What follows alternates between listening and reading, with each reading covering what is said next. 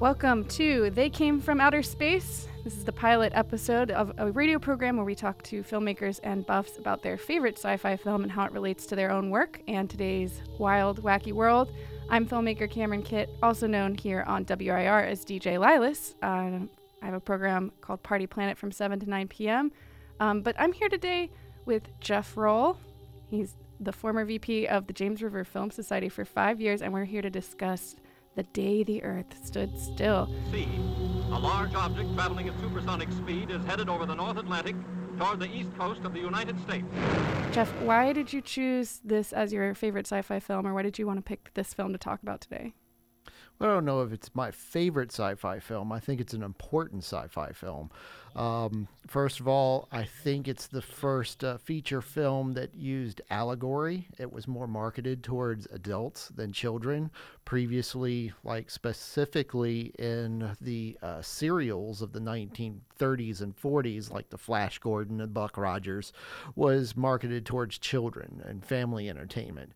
But this film came along and it uses allegory to mirror what was going on, not just politically, but also socially in the environment of the 1950s. And basically, it came in right after post-war. We were harnessing atomic power for destructive purposes. And the alien in the film, Klaatu is his name, played by Michael Rene.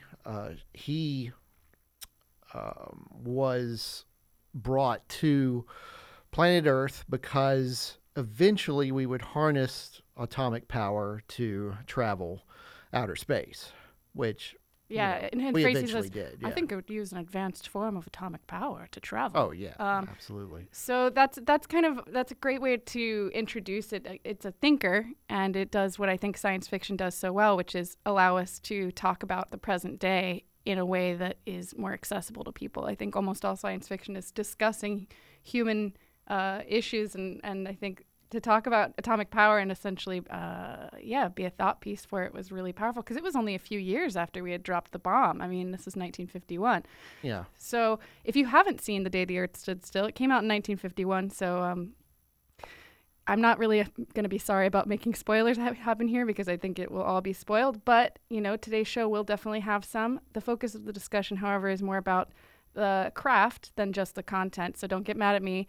But to me, studies show that a little bit of light spoilage can actually increase the enjoyment factor. However, if you would rather watch the movie before listening, go ahead and stop. And you can find this program on Mixcloud or on WIR.org's archive player. So the original release, as I said, was 1951, directed by Robert Wise, who describes himself as I don't know if Robert Wise describes himself as a pacifist, but Klaatu, as you just described, is the pacifist alien who lands in the middle of Washington, D.C. It's based on a short story by Harry Bates called Farewell to the Master and was made during the early height to the Cold War, I would say kind of the beginning while everything was ramping up. And the tension was extremely high. Yeah. I mean, just think, we were doing atomic tests all over the globe, both us and Russia, and an atomic blast would be visible from outer space. So if a higher intelligence was just going past Earth, they would kind of notice that go off. And apparently, Klaatu's civilization noticed it. Yeah, there's a phrase in the script, or in the film, where it says the universe is becoming increasingly small as intelligences of other planets are becoming bound, and so they see themselves as the sort of interplanetary agency to keep. I love this though because he looks down on us like we're dumb little kids who are about to hit it big, and the whole point of the film is you can't do that. Like you're not allowed to leave the Earth yet. It makes me think I don't know if you know the book Childhood's End by Arthur C. Clarke. It came out very much so, 2 years after. So I think it was highly influenced, or that book was highly influenced by this, because the impact of stopping all of the technology, this idea of instantaneous power from beyond, was really powerful to people, right? That we're just play toys or play things to a larger power. But let's talk about that allegory. So what you just mentioned, the U.S. and Russia, we both had tremendous amounts of power. Right now, I think we have enough nuclear power to blow up the Earth 3 or 4 times over. Oh, yeah. Completely. Have been for decades. So what was what's the impact of this allegory and in terms of as a piece of art? What is it saying? Well, first of all, Clouseau sees himself and his very large robot called Gort, Gort, as kind of the policeman, and he saw the human race getting out of hand, using this power as a destructive force instead of a positive force, and of course, when he introduces himself to a big crowd of government officials and, of course, the military are there, what's the first thing they do? They fire upon him. Yep, they shoot him right away. That's right. And what does he do? He just gets up and, continues on because his ability to heal is he has like a little container of ointment that he rubs on the bullet wound, and it just makes it go away. Yeah, very Star Trek. Yeah. Just wave a little something over you and you're much better. Yeah, and he's 75 or something, but Michael Rennie himself was in his late 30s or early 40s. Yeah. So they were, there's a great scene with the doctor saying, "I want to give up on the study of medicine. He made me feel like a child." It's like, of course. I love the device that he was carrying that they shot that broke. He said, with this, your president could have studied other worlds. It was a gift. Yeah, but it's also, let's just talk about, so Clouseau comes to D.C. Why D.C.? He's like, why can't, he asked to go to the UN. Why does he land in D.C. if his whole job is to stop the entire world? I think it's just a little presumptuous on the part of the American filmmakers, right? We're the center of the universe. I take it takes us back to that old term, take me to your leader, that type of a thing. Mm-hmm. And, landing in D.C. was retooled in the remake in 2008. A decade ago, there was a remake of The Day the Earth Stood Still, starring Keanu Reeves as Clouseau. They really retooled it and amped it up and put in $100 million worth of CGI. And kind of lost track of the original allegory of the original picture, which was sad to me. That part of my homework of preparing for this is I sat down and watched the remake too. We'll get it. We'll definitely get into the remake and talk about. All right. Well, we can just talk about it now. But for me, the idea is this movie remains powerful because it was one of the first times we're discussing the idea of recognizing that human beings are so fallible and neither one of the sides is right, that we would need someone from above who is more intelligent, right? This more intelligent pacifist species to come and kind of break up the fight by saying, I came here to give you these facts. But if you threaten to extend your violence, this earth of yours will be reduced to a burned out cinder. This is simply not allowed, right? Like the idea is, I think one of the U.S. presidents even said it would require some outside force to unify us, right? That if we were being attacked, then world peace would be imminent. But I really love the idea of the higher intelligence aliens being the pacifists, right? Michael Rennie does such a good job of kind of being straight-faced and kind of looking at the human condition. You can almost feel him judging us, right? Yeah.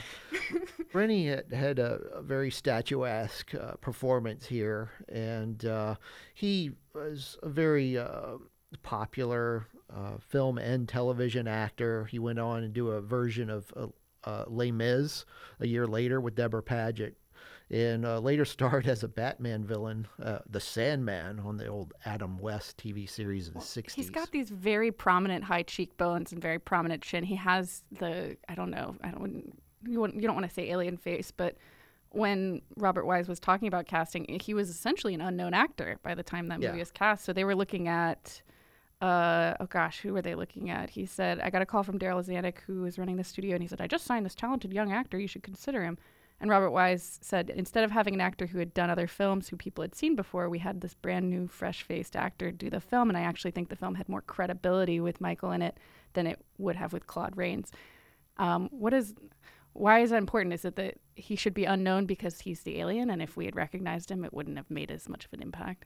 Yeah, I think that's what Wise is stating. A new face would be, and I guess a new face to the industry would be somewhat of an alien face. So he also had the appearance where he could just blend in, which he does later in the movie. He just blends in as Mr. Carpenter and rents a room. All right, so he rents a room nearby. Me personally, I think the beginning and the end of the film are fantastic, but I personally found the middle with the fun and games with Bobby, the little fresh-faced kid, to be pretty boring actually and forgettable. I understand the point of building, but I think they spent way too much time with him connecting to the human condition and the like subtle relationship interest in Bobby's mother. And I think Bobby, the character, was kind of put there to make Klaatu seem very friendly. True. He's like and literally a puppy. Hi, Mr. Carpenter. Yeah. Oh, gee, we're going to go play with some toy trains. He's like so pure. This child has like he's so innocent and has no evil in him. So he does mirror Klaatu, I think. But I found that it was like so quintessentially 1951 to me. Like Bobby, literally his entire look and outfit are so very Leave It to Beaver. Yeah, and that kind of makes a point. But Billy Gray, the actor that played Bobby, was probably more famous later on in the 50s and the early 60s. He played Bud on the popular sitcom Father Knows Best, and that's probably what he's known for. Okay.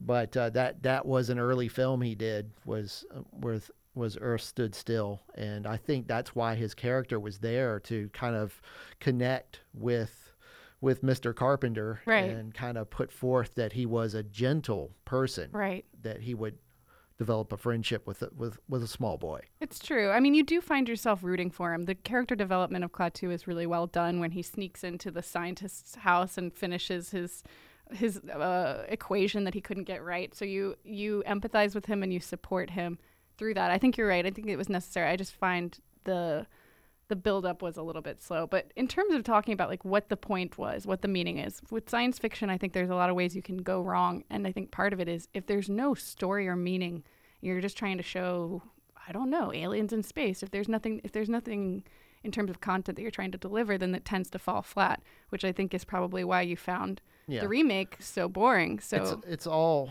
it's kind of done in metaphor, because Klaatu is judging us for being for higher intelligent alien being, but you could also look at that as God judging us too. I didn't even think about that. Wow, that's true. You can also look at another film that took place a few years later, The Invasion of the Body Snatchers. That was an allegory about McCarthyism of the time, the witch hunt for communism in America that was going strong, and that, is more relevant today, because I think that's going on today. Oh, certainly happening today. So yeah, in terms of relevance, I think that's the value of this kind of art, is that it helps people connect the understanding of when you're positioning human beings in relation to the rest of the universe, our squabbles seem minuscule or idiotic. But how do you package meaning or story in your own work? Have you ever utilized allegory in any of your own films or stories? My own film making, it comes from, I guess, exercising demons, like what I'm going through in life right now. So I don't know if I do have a project that's kind of a dystopian future project that has a little bit of allegory going on in there, like our disconnection from each other via technology, that type of a thing, and how it would eventually isolate all of us into just uncorrectable loneliness. All of us would be isolated. We're all very worried about that, aren't we? I mean, I think it's a valid fear, because but the truth is human beings crave connection so much that's why we're so addicted to technology, right? It's an easy form of connection. But it's not really a connection. It's not a real connection, exactly, which is why there's such high rates of depression now, is that people are feeling more disconnected than ever. So it's really important that we talk about this. I also think that's why shows like Black Mirror are so important, is because I see you wearing a Black Mirror shirt, is because it's important to think about the negative consequences before we move something blindly. So now that that's in our collective conscious, people are more likely to think twice. Yeah. So yeah, what about the 2008 remake was wrong? What was wrong with it?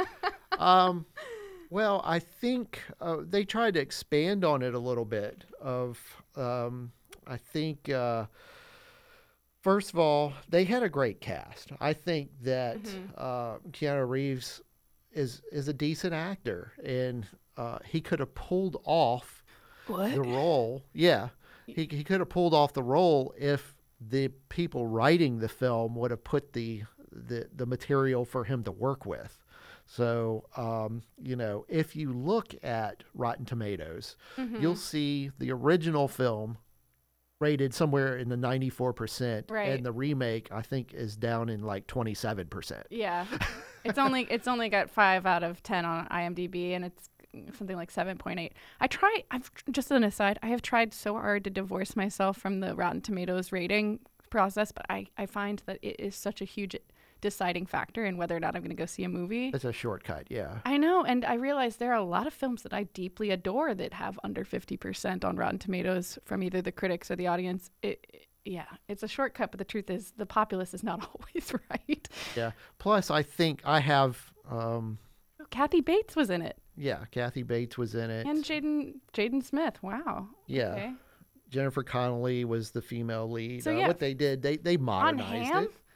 Modernized it. They took the female lead, and the researcher, the astrophysicist, merged it into one person. So, okay.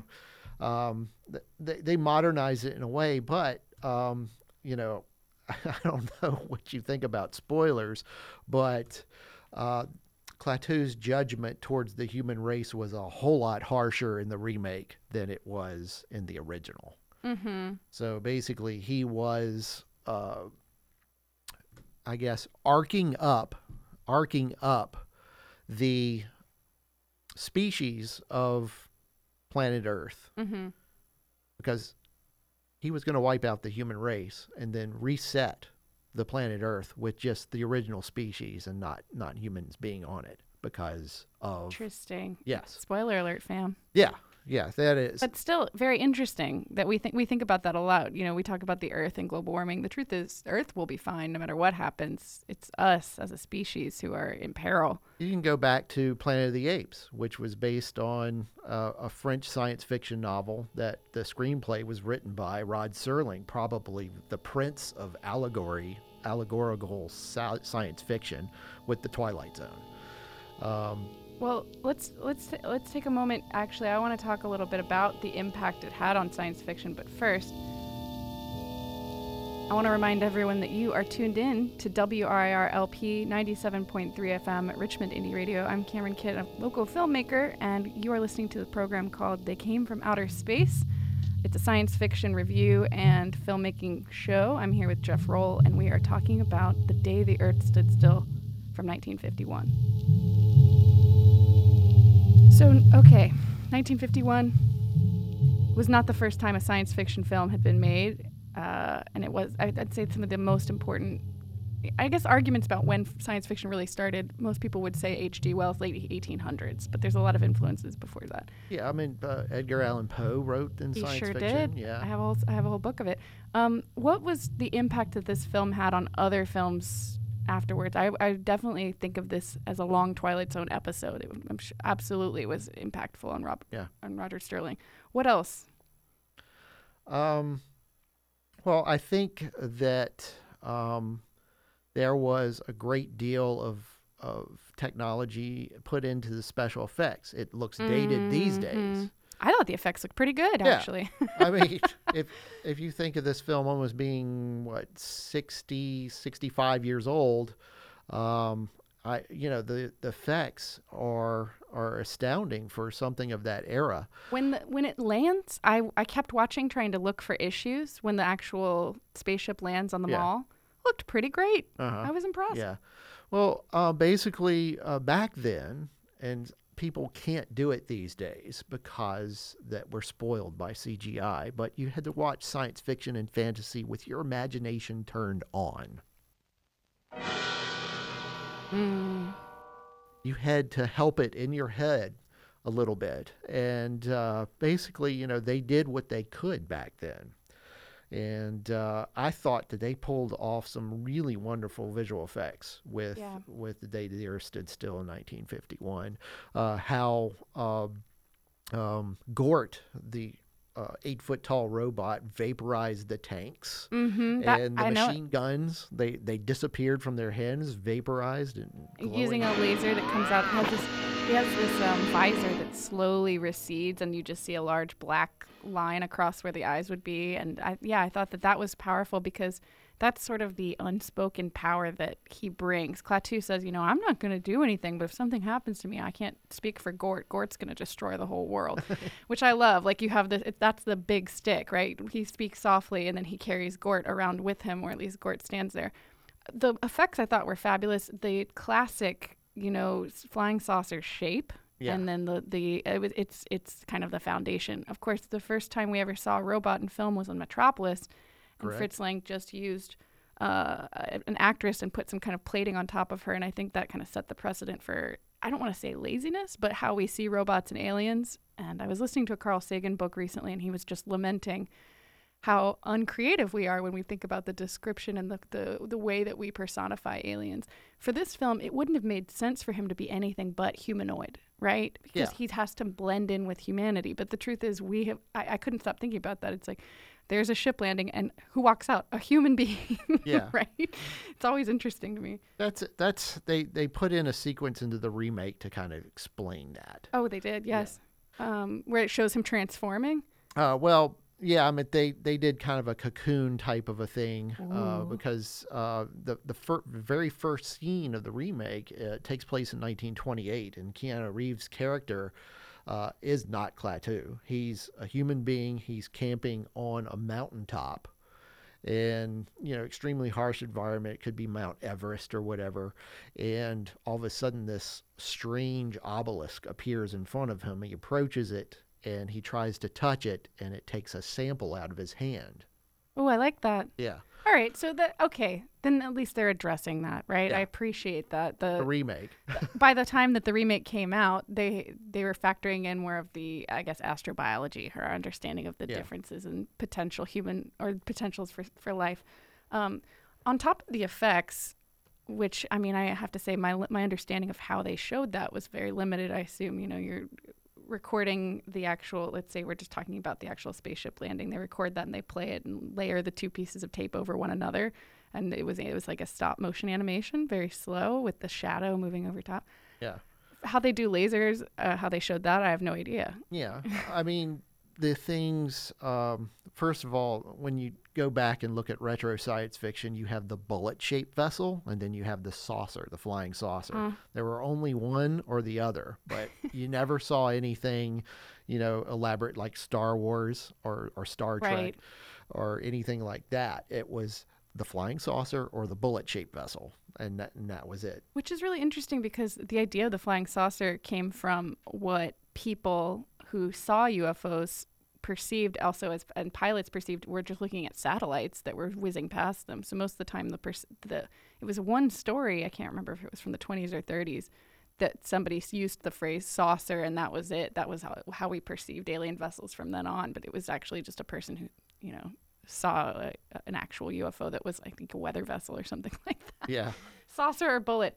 But on top of the effects, what was impressive to me watching it again is somebody, as having lived in DC for a little while, how much of DC they were able to take over for the shooting of this film, and how challenging that would be today. There's so many, like, they're all over the mall. They're all over, east side of DC. These are like areas that today would be incredibly hard to film a large militaristic film in. I mean, they have the military all over the place. You're seeing all these different monuments.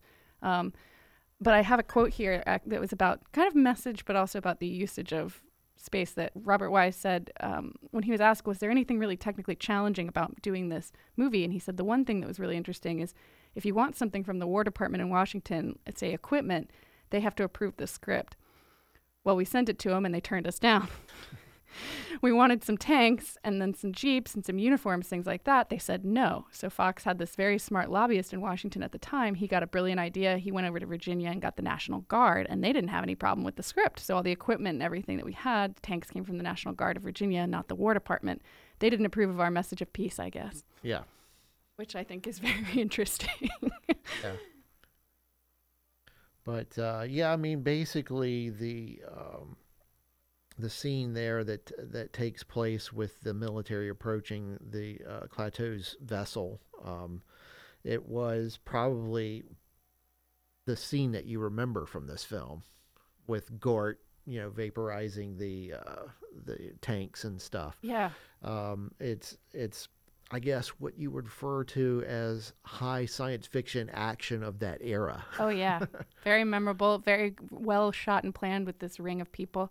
But speaking of, just like looking for locations and getting props, what are some challenges you've had yourself in trying to coordinate with something that was, say, location specific or getting props from people? Shooting, well, there's two ways to shoot when you're an independent filmmaker with very little money.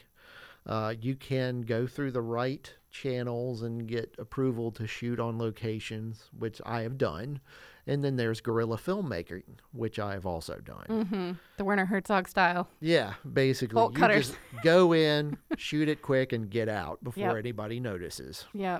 I was working on a film on the Metro recently, and I was reading up on ways to get around doing getting permits, because essentially there's no permitting allowed. So I hope nobody's listening to this.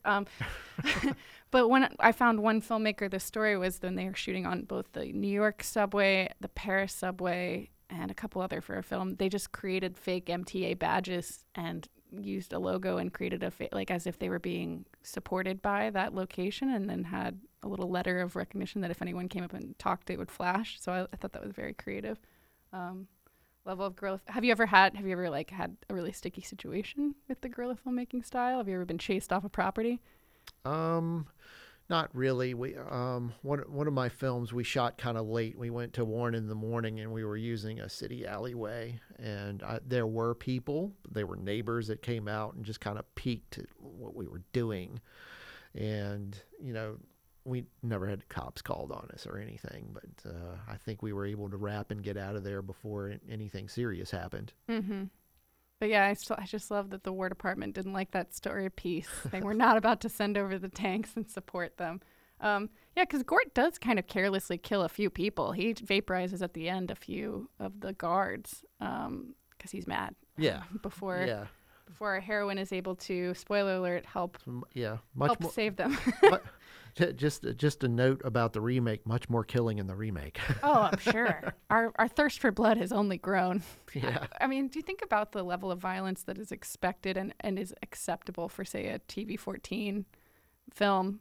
It's incredible versus the 50s. What was considered violence back then. So, I mean, that's a whole nother subject. Yeah, the original Earth Stood Still has a G rating, and gosh, I don't think it had an R rating, but it at least had a PG-13 rating, the remake. I'd have to look at that. Yeah.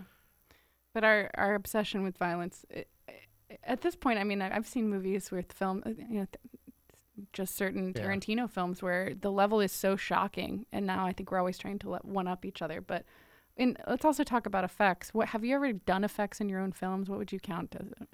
Yeah, I mean,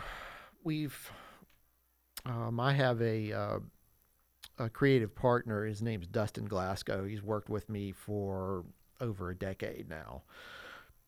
And he is the one that applies effects, because I've done stuff that has been trickery, in-camera trickery, and we've also applied, a light level of CGI to some of my short films. But I've never wanted to overdo it and shoot green screen. I mean, we shot green screen one time to make someone disappear, but that was it. I love green screen, though. I definitely think we are way too addicted to CGI. Just watching Avengers, there's so much of it that it almost upsets me. We're too addicted to it, and it's too much of a crutch. 75% of what you're seeing in a movie like Avengers: Infinity War is all computer generated. Yeah. It's Yeah. just the live action actors that are real. But to me, it's any of those in-camera or live effects, they last so much longer. They look so much better. So what were some of those little bits of trickery? Like give the people an idea of what that would be like. Like how would you show trickery in the camera? Well, let's see. I shot a film called Doppelganger a number of years ago in which we had to duplicate an actor and make them be two people at once. And we would have to use a stand-in and remove the stand-in in post and then put the duplicate of the actor in like that. And when the actor interacts with herself, she'd be actually interacting with a stand-in. I was going to ask, why would you need a stand-in, right? So you're talking about like what they used with Freaky Friday, or not Freaky Friday. What was the other film with Lindsay Lohan that was a remake of with the two twins, where there's twins reacting to each other? Oh yeah, I know what you're talking about. One of those old Disney pictures. It was a Disney picture, but yeah, I guess that's how they do it, right? To make it seem natural for you to be reacting to nothing. Yeah, I mean it's easily done these days, but they used split screen back in the day. Parent Trap. Yeah, Parent Trap. Yeah, that's the one. That's split interesting. screen was heavily used in television and in film for decades up until CGI, where they could actually complicate things and have an actor walk in front of himself on screen. And that was done with CGI. You couldn't do that in split screen. You always had to keep them separate. Unless you were shooting from the back side of them, then you'd have like maybe the actor's stunt double as the back of the head, and then the front would be the actual actor. Yeah, Right, I've seen that happen before. yeah. It's really, really heavily used in stuff like pre-1995. Where you see over-the-shoulder shots done with either stunt doubles or stand-ins, and split screen was done heavily on up through like the early 1990s. But I guessed like when they used to refer to it as Forrest Gump technology, where you put a modern actor into vintage footage. Because they did that heavily in Forrest Gump. They put Tom Hanks into a scene with President Kennedy, and when they do when they multiply actors and do it, they're doing pretty much the same thing. Right.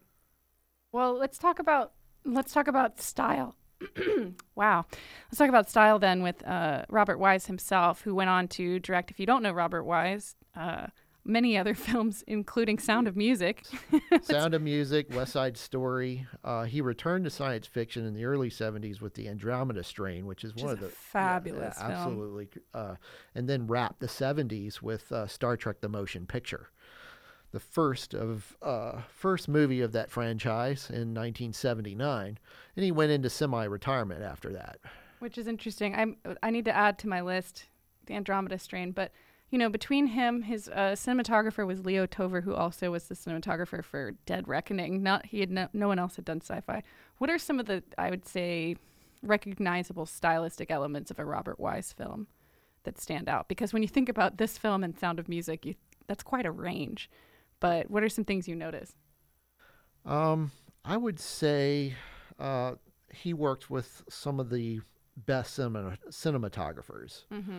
And I think he shoots in a different style with what, like, basically Sound of Music and West Side Story are shot in a certain way. Right. But he would shoot, I find the Andromeda Strain as artistic departure for him. Oh, man. Because I often refer to that time period that the Andromeda Strain came out, the time period of science fiction after 2001 and before Star Wars is the most interesting time in science fiction. They were really doing some really groundbreaking stuff. Why do you say that? Well, that's when a lot of allegorical stuff was being used. A lot of dystopian visions were being projected at that time. You could look at some of the more abstract writers of the time period, like Harlan Ellison. A film called The Boy and His Dog came out during that time period. What a weird film. Yeah. Logan's Run came out during that time period. There were so many that were. Slaughterhouse-5 came out. Oh, yeah. That was, it was just a very experimental time in science fiction. And I think what was feeding it was the 60s counterculture. They were really thinking abstractly and really pushing a lot of art through the genre. And I mean, in that decade you're talking about, so starting with 2001, which Kubrick, I remember as a kid when I learned that film came out before anyone had ever been in space, and that it shook me so much that, because I watched that movie, I think, I don't know, when I was 12 or 13, and just remember being like really shook up for a while because it messed me up, but it's good, like really like walking around like feeling it. But the ability to I guess represent what our ideas of space were before we actually had a lot more, I guess, visuals of the actual landing. Before we had been to the moon. Before we had been to the moon with 68. Been in space with John Glenn and some of the Russian cosmonauts. But that decade, I guess, is where we maybe where we were on the precipice but hadn't had as much. So why do you say between 68 and 79? 79 is when Star Trek came out, the first Star Trek film. Yeah. Well, I said Star Wars. Oh, sorry. Star Wars is what issued 1977. That's what issued in the blockbuster science fiction picture. Right. And that's when you had a line wrapped around the block to see something that was huge, something that was put a lot of money into, lots of action. And I'm not saying that Star Wars dumbed down the genre, but it was for children, so inherently it dumbed down something. Everyone gets so mad when we remind them. Star Wars was children's films. Star Wars was really a Western in outer space. For kids. Yeah, yeah. And it was marketed with, with toys in mind and merchandise like that. Mm-hmm. And that kind of opened up the door for other things to follow in its path.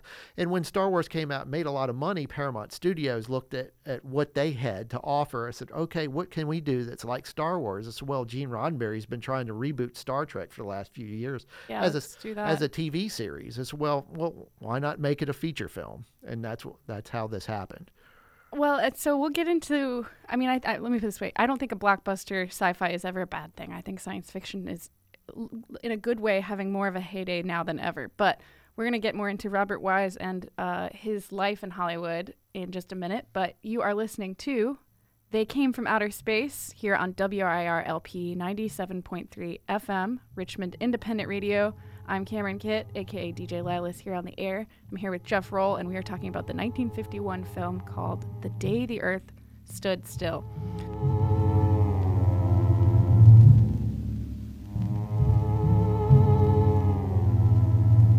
And before we get back to actually Robert Wise, I think it'd be helpful for everyone listening to remind them, why is it called The Day the Earth Stood Still? Because we don't actually stop the Earth from spinning. No, I think that an alien presence coming down and landing in Washington, D.C. would definitely catch the entire human race as an entirety, surprise them. They freeze up, and I think that's what they're referring to there. I always thought it was because they stopped all of the technology, right? There's like the scene where there's 30 minutes when he's in the elevator and then it shows all across the world there's cars stopped in the streets. I'm sure that there's different interpretations for it. But like you said earlier, that the original story was not called The Day the Earth Stood Still. I'm sure studio executives came up with that name. Oh yeah, it does sound so very much like they probably came up. Yeah, they probably came up with a dozen names for the movie, and they selected that one. Mm-hmm. I haven't actually read it. The short story again was called Farewell to the Master by Harry Bates. And so let's talk a little bit more about Robert Wise. This was I actually don't know the budget, but I would assume fairly big budget film for the time, considering how much was done. And he had worked, let's talk about also, this is the fun stuff. I want to talk about his feud with Orson Welles. So give me a breakdown. He had worked on Citizen Kane, and then they had a big steaming feud. So what happened? He was an editor on on Citizen Kane. He brought in and was introduced to Welles during the production of Citizen Kane. Welles liked the work that he did, so he kept him on board to his next project, which was The Magnificent Ambersons. And basically, Welles shot the film, and it was a bloated picture. It was around 3 hours or so. And Of course it was. yeah. And the studio didn't particularly care for what Welles turned in as the finished product. So Wise, being an employee of the production studio, RKO, was tapped to go in, edit nearly an hour of material out of it, and shoot additional footage and edit it in. Wow. And this was, never told to Welles because he was overseas shooting on another project. That's pretty. I mean, the audacity of the studio to do that is. I mean, does that kind of thing still happen today? I assume. Oh, sure. Jerks.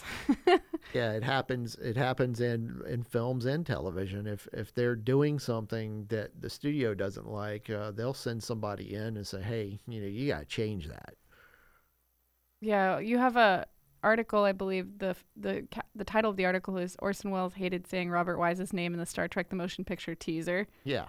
So that's why, because he was representative of what the studio had done to him. Correct. Welles was brought in to do the voiceover for Star Trek the Motion Picture back in '79.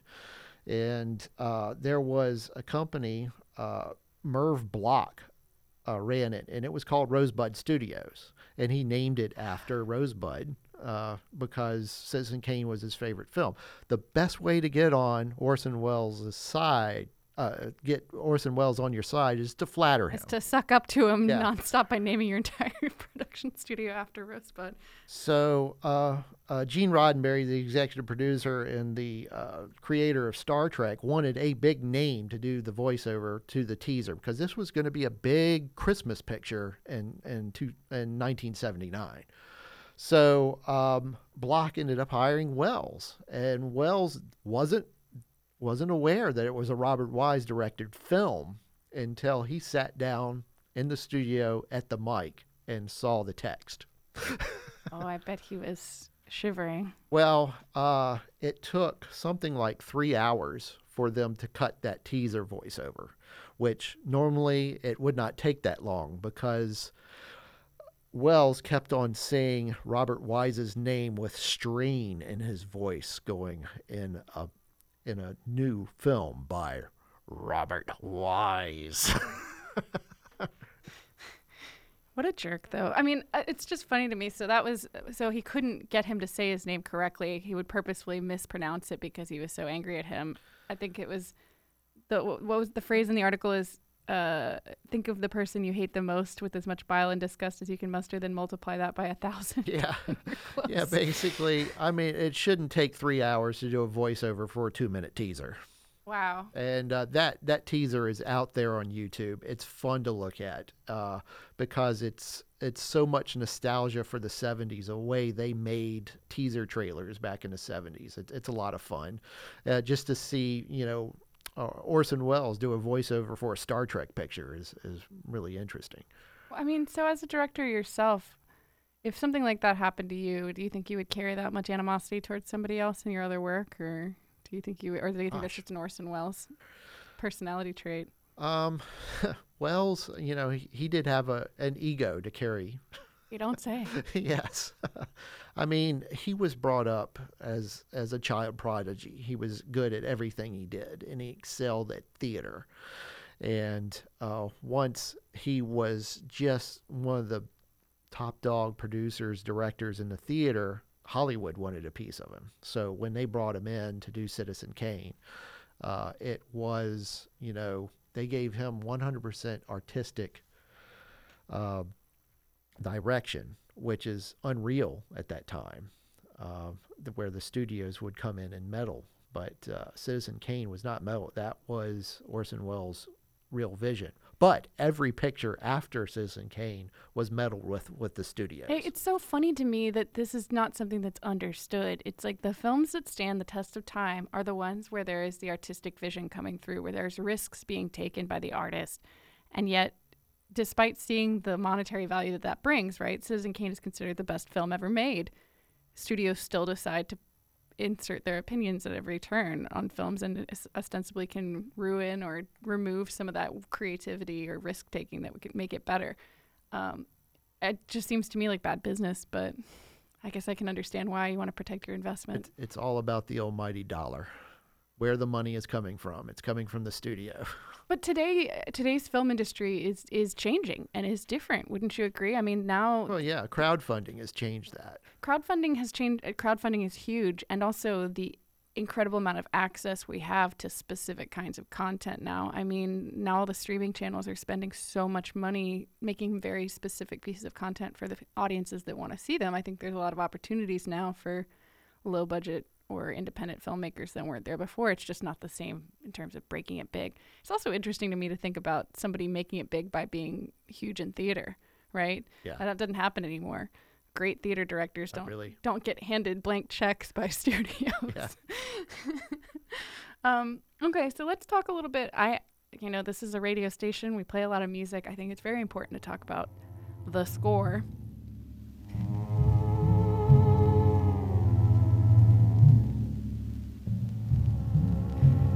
The score, which features tremendous amounts of theremin.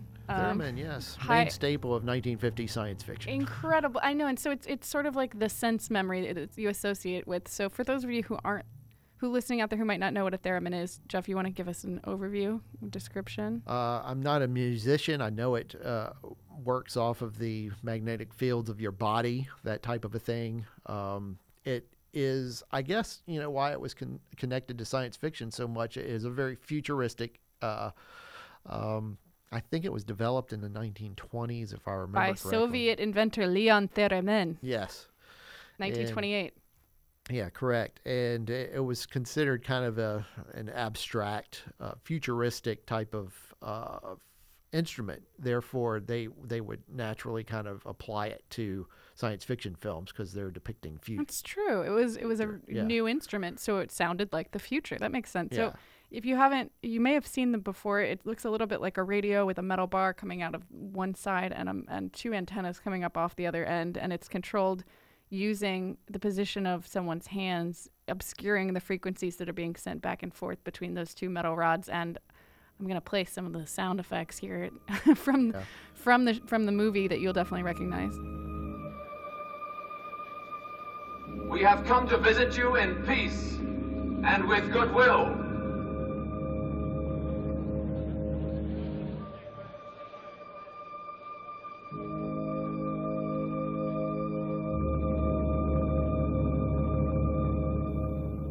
And so I have quotes here about the impact of the films. The soundtrack, it was composed by Bernard Herrmann. It was the first soundtrack he'd ever done after he moved to Hollywood.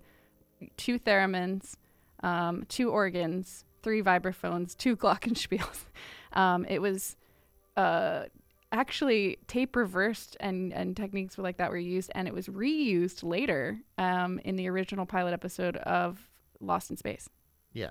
Did you know that? One more little bit about this, though, I love this, is that Danny Elfman, one of the titans of scores in film, said that it inspired him immensely and made him a fan. So it's funny for me to think about Danny Elfman being a fan of the theremin, but I guess it makes sense. I think Danny Elfman has always done abstract work, whether it was in rock music or pop music or in theatrical scores. He has definitely found a second career there that he is now world famous for.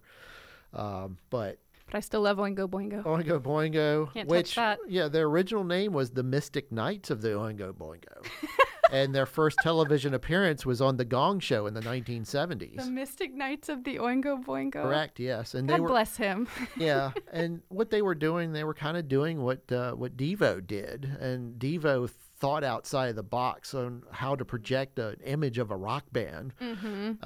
And Oingo Boingo did the same thing. They wore elaborate costumes, and they had props that they brought on stage, that type of a thing. I think it's so important. I think it can't be underrepresented. I see a lot of bands today that are still pulling that. Like even here in Richmond, like Toxic Moxie, bands that really go hard for outfits, for performance. I think it makes such a big difference in terms of but also, like you said, I mean, even just as a PR move, Devo was memorable because they wore consistent outfits, so they created a consistent image of themselves as opposed to just a bunch of scraggly white guys. They rebooted their look pretty much per album. They would have something different going on, where they wore the bright yellow jumpsuits in the late 70s, and they'd come out with the Energy Globe hats that were bright red, and then they'd come back with some other image per album.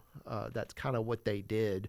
Where Oingo Boingo kind of went the opposite way. They kind of filtered all that when they dropped the Mystic Knights off of their name. They kind of just became a West Coast new wave band that everybody loved. They were a party band. They're still fun. Yeah, they are. They're a lot of fun. Let's talk about costumes since we're here. Having just watched the movie, the costume that's most memorable is the last scene where he's got on this very fabulous, sparkly suit with kind of a circular collar and puffy sleeves, like what we represent as costume. What stands out to you about costuming from the film? Anything in particular besides Gort? I mean, that's more design of the prop. Yeah. Art design. The remake, Gort was actually about 35 feet tall instead of 8 feet tall, and he was all CGI. Of course. Yeah. But this was actually a very tall guy in an outfit. He may have been on stilts.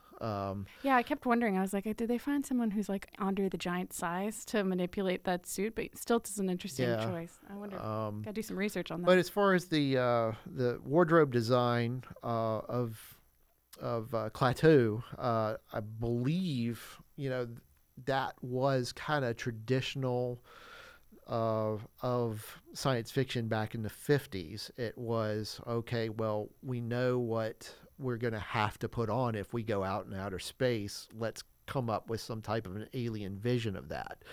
And that type of wardrobe design would probably continue for the next 2 decades, maybe up until 2001: A Space Odyssey, is when they got more realistic on wardrobe design of the not so distant future. Yeah. I mean, it's pretty basic. It's a suit. I think the interesting thing is it's sparkly, but when you see him the first time, he's got sort of like a plastic but Iron Maiden looking helmet on that he removes. That's as much as the alien effect as we get. But I think the interesting thing is just seeing the little pieces of this that come out that have filtered down from that representation, right? This is kind of, I love the idea that it's a pacifist alien. When you see pictures of Gort, the visual from this film is very threatening, but the film itself is extremely strong in terms of a pacifist message. So if you haven't seen it, I highly recommend checking it out. And so in closing out, Jeff, what would you say is kind of one of the good lessons we can take away from this, either as film watchers or as filmmakers? What stands out to you as something that makes this film good? Well, I think that science fiction is better presented with an allegorical message, some type of philosophy behind it, instead of just plain entertainment. That's just the side I take on the debate. Other people would prefer the big, theatrical blockbusters of just plain special effects and explosions and no real spectacle. Yeah, no big spectacle. Yeah, a big spectacle. There's very little story there, with major plot holes in it. That type of a thing. It's all about bringing bodies into the theater and making as much money as you can on opening weekend. I have seen signs in recent years that they're walking away from that brand of science fiction. I think there's a more existential science fiction going on now, specifically in independent filmmaking. Oh, yeah. And that's what I'm really looking forward to. I mean, great science fiction. Where are they going to take that? Yeah. It doesn't require an incredible budget or spectacle. I think sci-fi, we associate it, of course, with the classic elements of aliens and space travel, but it could be something as simple as updated technology. I mean, there's so much that you can do with simple, even just what you said, camera trickery. I think it should be more about your message and what you're trying to get people to understand, and less about making something that's quote cool. Look at a movie from 15 years ago called Primer, written and directed and starring Shane Carruth. Love that movie. He is probably one of the best filmmakers out there right now. He takes his time on making films, but when he releases it, it really makes you think about it. It resides with you days after you've seen it. Well, and the film that everybody who's ever been to art school has seen, La Jetée. It's 30 minutes and just photographs. Correct, yeah. But it's the voiceover that makes it such a powerful story. So I think, the best films in science fiction are ones that generally come from having been written first as a powerful story first, instead of being written from the visuals first, right? So no offense to the Marvel comics, but they're visuals first. And wow, I'm probably going to get some backlash. But I think this has been a great conversation. Thank you so much, Jeff Roll. It's been my pleasure. And thanks again for everybody for tuning in. This has been the pilot episode of They Came from Outer Space, a show where we talk about sci-fi film and how it relates to today. I'm Cameron Kitt. You can find out more about this show on WIR.org, where we have a posting, and you can get in touch with me by leaving a comment. Next episode, we'll be breaking down yet another sci-fi film. And thanks for tuning in. This is WIR LP 97.3 FM, Richmond Indie Radio.